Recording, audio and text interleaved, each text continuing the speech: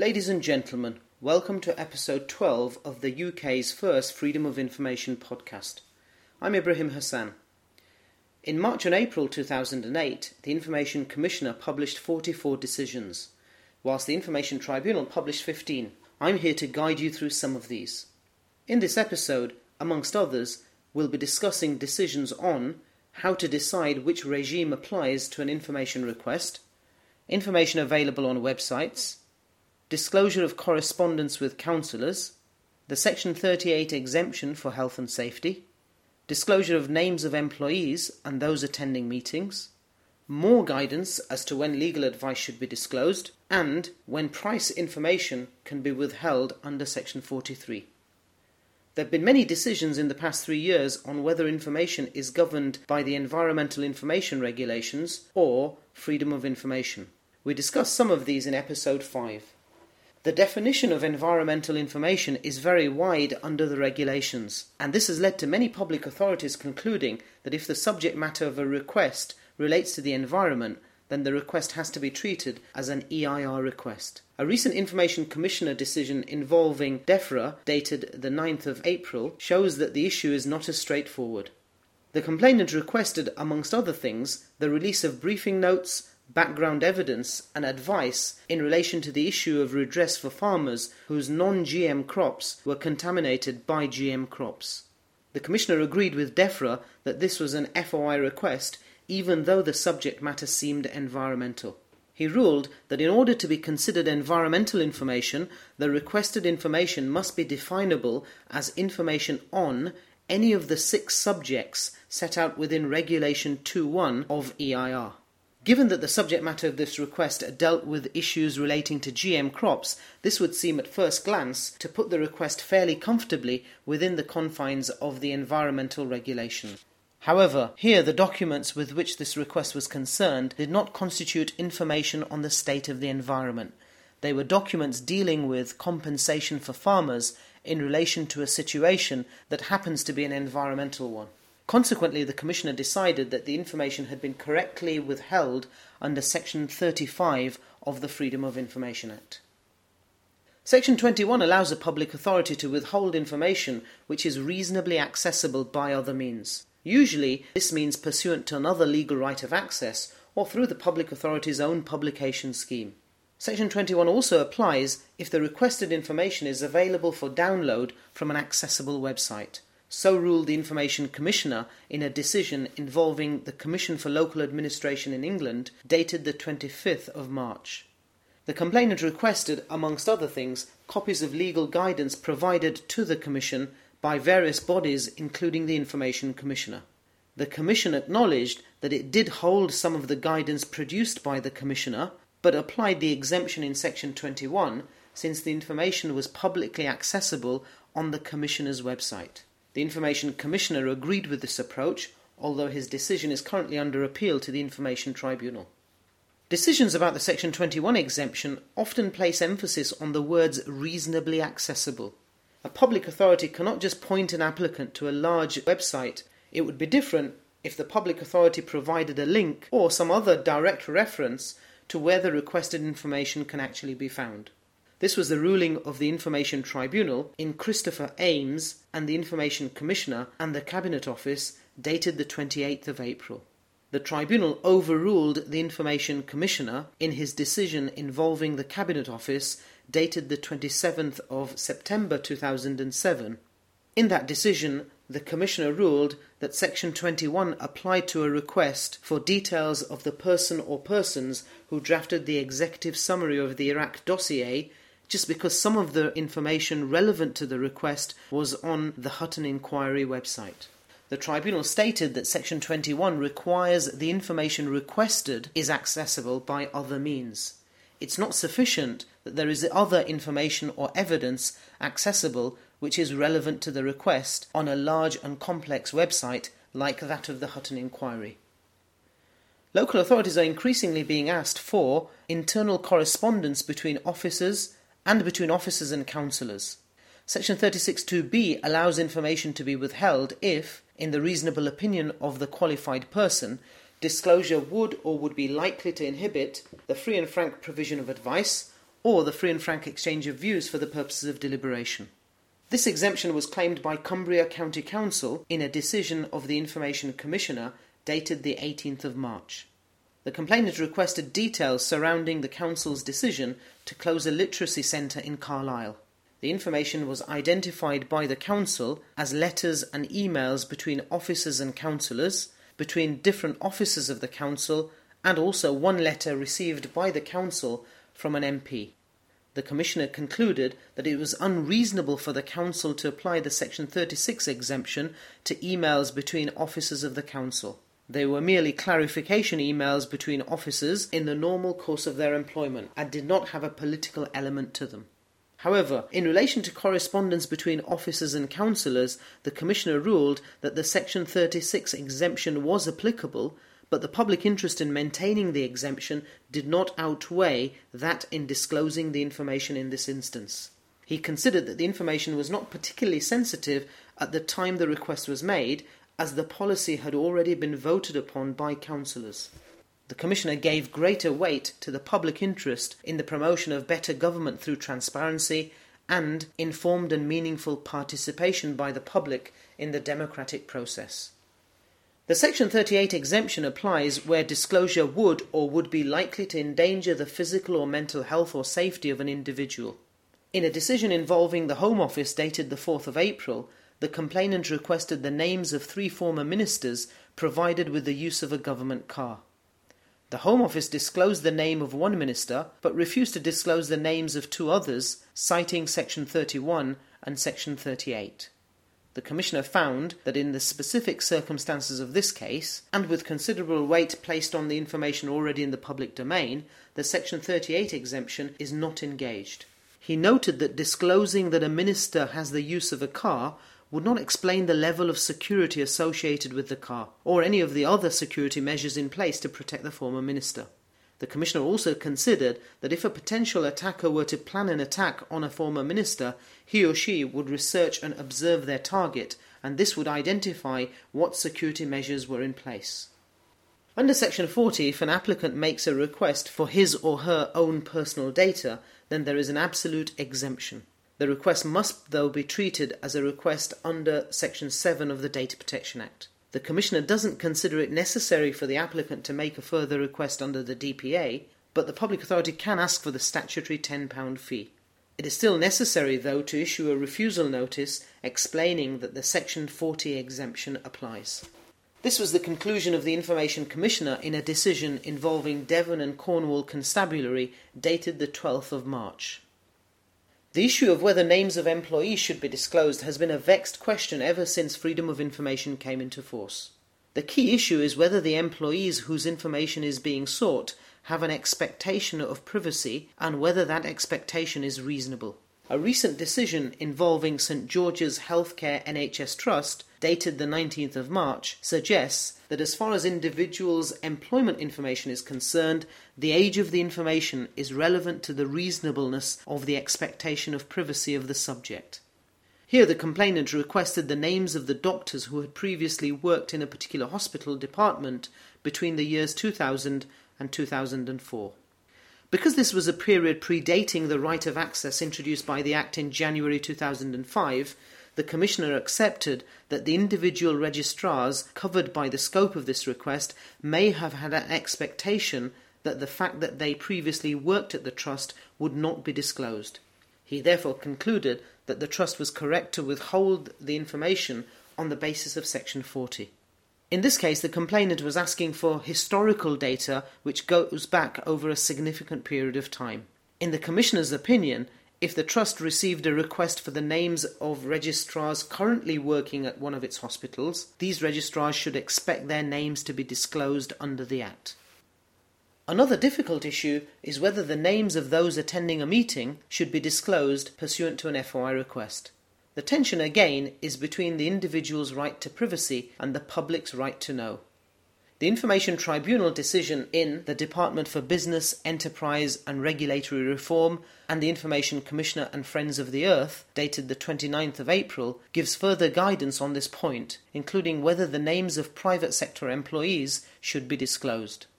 The request was for information about meetings and correspondence there had been between ministers and/or senior civil servants in the government department and employees of the CBI. Some of the documents relevant to the request included references to individuals who had attended such meetings as spokesmen or as note-takers or bystanders. At paragraph 101, the tribunal summarised the position as follows. Senior officials of both government departments and lobbyists attending meetings and communicating with each other can have no expectation of privacy. The officials to whom this principle applies should not be restricted to the senior spokesman for the organisation. It should also relate to any spokesperson. Recorded comments attributable to such officials at meetings should similarly have no expectation of privacy or secrecy. In contrast, though, junior officials who are not spokespersons for their organisations or merely attend meetings as observers or stand-ins for more senior officials should have an expectation of privacy. The question as to whether a person is acting in a senior or junior capacity or as a spokesperson is one to be determined on the facts of each case. And finally, the extent of the disclosure of information in relation to each named official will be subject to the usual test. In other words, is disclosure necessary for the applicant to pursue a legitimate interest, and, even if it is the disclosure unwarranted due to the harm caused to the individual by disclosure? This will largely depend on whether the information relates to the person's business or professional capacity or is of a personal nature unrelated to business. On the face of it, this decision is contrary to the recent tribunal decision in Harkup and the Information Commissioner and Yorkshire Forward, dated the 5th of February, which we discussed in episode 11.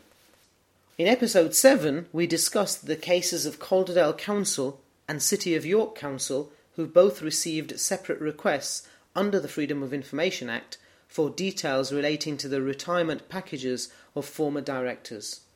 Both councils refused to disclose the information, stating that it constituted personal data and so was exempt under Section 40. The Information Commissioner agreed with their approach.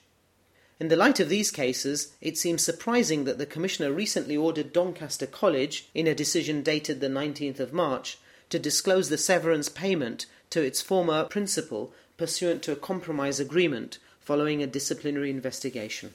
Doncaster College pointed to a confidentiality clause in the compromise agreement between itself and the former principal.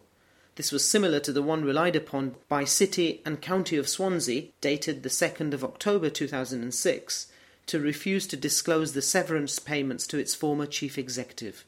We discussed this decision in episode 2, where the Information Commissioner agreed that the Section 40 exemption applied. The distinguishing feature in the Doncaster decision was that the college principal would have known about the Learning and Skills Council's guidance for colleges on the production of accounts. This contains an express requirement on colleges to disclose the amount of severance costs for each year.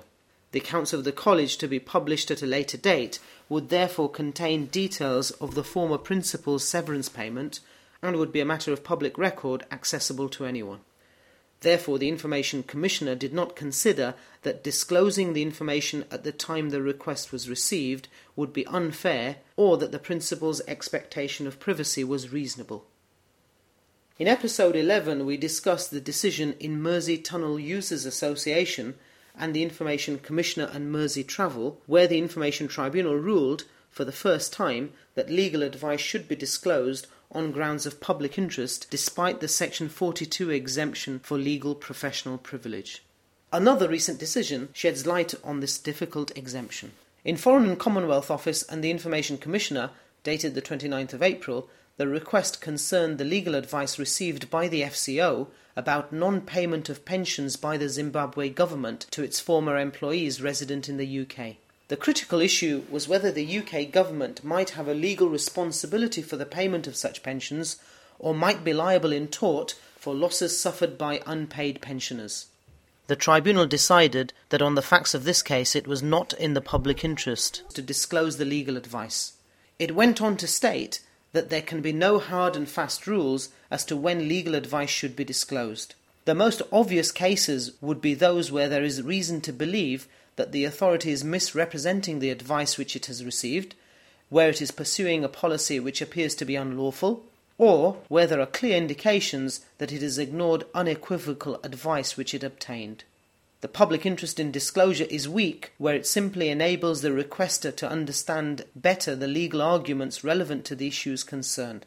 It is weaker still where there is the possibility of future litigation in which those arguments will be deployed. The tribunal further stated that disclosure of privileged legal opinions is not a substitute for legal aid. Over the past few years, there have been many decisions of the Information Commissioner and the Tribunal on the Section 43 exemption.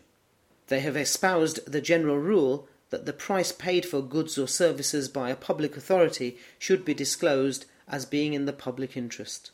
It may therefore come as a surprise to hear that the BBC was recently successful in withholding the cost of its new weather graphics system on the grounds that disclosure would prejudice its and its suppliers' commercial interests. The decision, dated the 17th of March, seems on the face of it to fly in the face of the general principle that the public have a right to know how their money is being spent.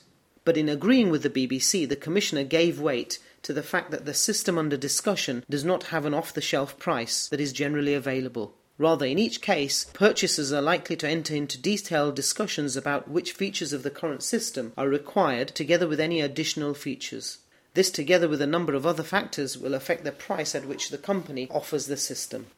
The Commissioner agreed with the BBC that disclosure of the price paid in isolation is likely to place the company at a disadvantage when negotiating other contracts. Potential customers will try to use this price as a bargaining tool without being aware of the other factors taken into account by the BBC when selecting the company as its supplier.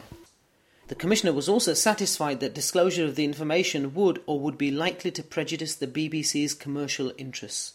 In reaching this decision, the Commissioner considered the fact that this wasn't a one-off contract. If the price the BBC paid for this system was known to rivals, they would then be in a position to artificially inflate their bid. In considering the public interest in transparency, the Commissioner felt that the BBC should not be placed at a disadvantage against its commercial rivals not subject to FOI by having to disclose information about the costs, especially where such costs would not add to the public understanding significantly and where value for money controls and information is already available from the BBC through other mechanisms. Many public authorities receive requests for information about recruitment and selection exercises, often from unsuccessful applicants. Here a balance has to be struck between transparency and maintaining confidentiality of documents which may be the subject of third-party copyright. The public authority may also wish to reuse the documents in future recruitment exercises. In a decision involving the Advisory, Conciliation and Arbitration Service, known as ACAS, an employee sought information relating to an assessment and development centre he had attended to help determine suitability for promotion. Although a substantial amount of information was released to the complainant, ACAS withheld some information under Section 43 on the grounds that release of it would prejudice its commercial interests as well as those of the company from which it had obtained the documentation. The Commissioner concluded that ACAS applied this exemption correctly in relation to the prejudice that would be caused to the commercial interests of the company. However, it did not feel that Section 43 was engaged in relation to its own commercial interests. The Commissioner noted the contents of a number of the clauses in the relevant terms and conditions of the contract between ACAS and the company, from which it was clear that the company maintained intellectual property rights in the material under discussion, and that materials supplied by the company are required to be used only for the purposes supplied and not in any manner outside those purposes. The company had not given its consent to the reuse of that information and had a concern that if the materials ended up in the wrong hands, they could be used in such a way where its commercial position would be jeopardized and its reputation would suffer. Release of this information would be a release to the whole world in a manner which would be uncontrolled, and therefore the Commissioner accepted that this would cause a real and significant risk to the commercial interests of the company. That concludes this month's podcast. All these decisions will be discussed in my forthcoming Freedom of Information Update workshops. More details at www.actnow.org.uk. This podcast was brought to you by me, Ibrahim Hassan. I specialise in all aspects of information rights law, particularly freedom of information, data protection and surveillance law. My clients include local authorities, the NHS and government agencies. I'm also happy to give second opinions on complex freedom of information requests received by your authority. If you'd like to take advantage of this service, please get in touch. Thank you for listening. The scripts for all previous podcasts with clickable links are available on my website www.informationlaw.org.uk. Until the next time, goodbye.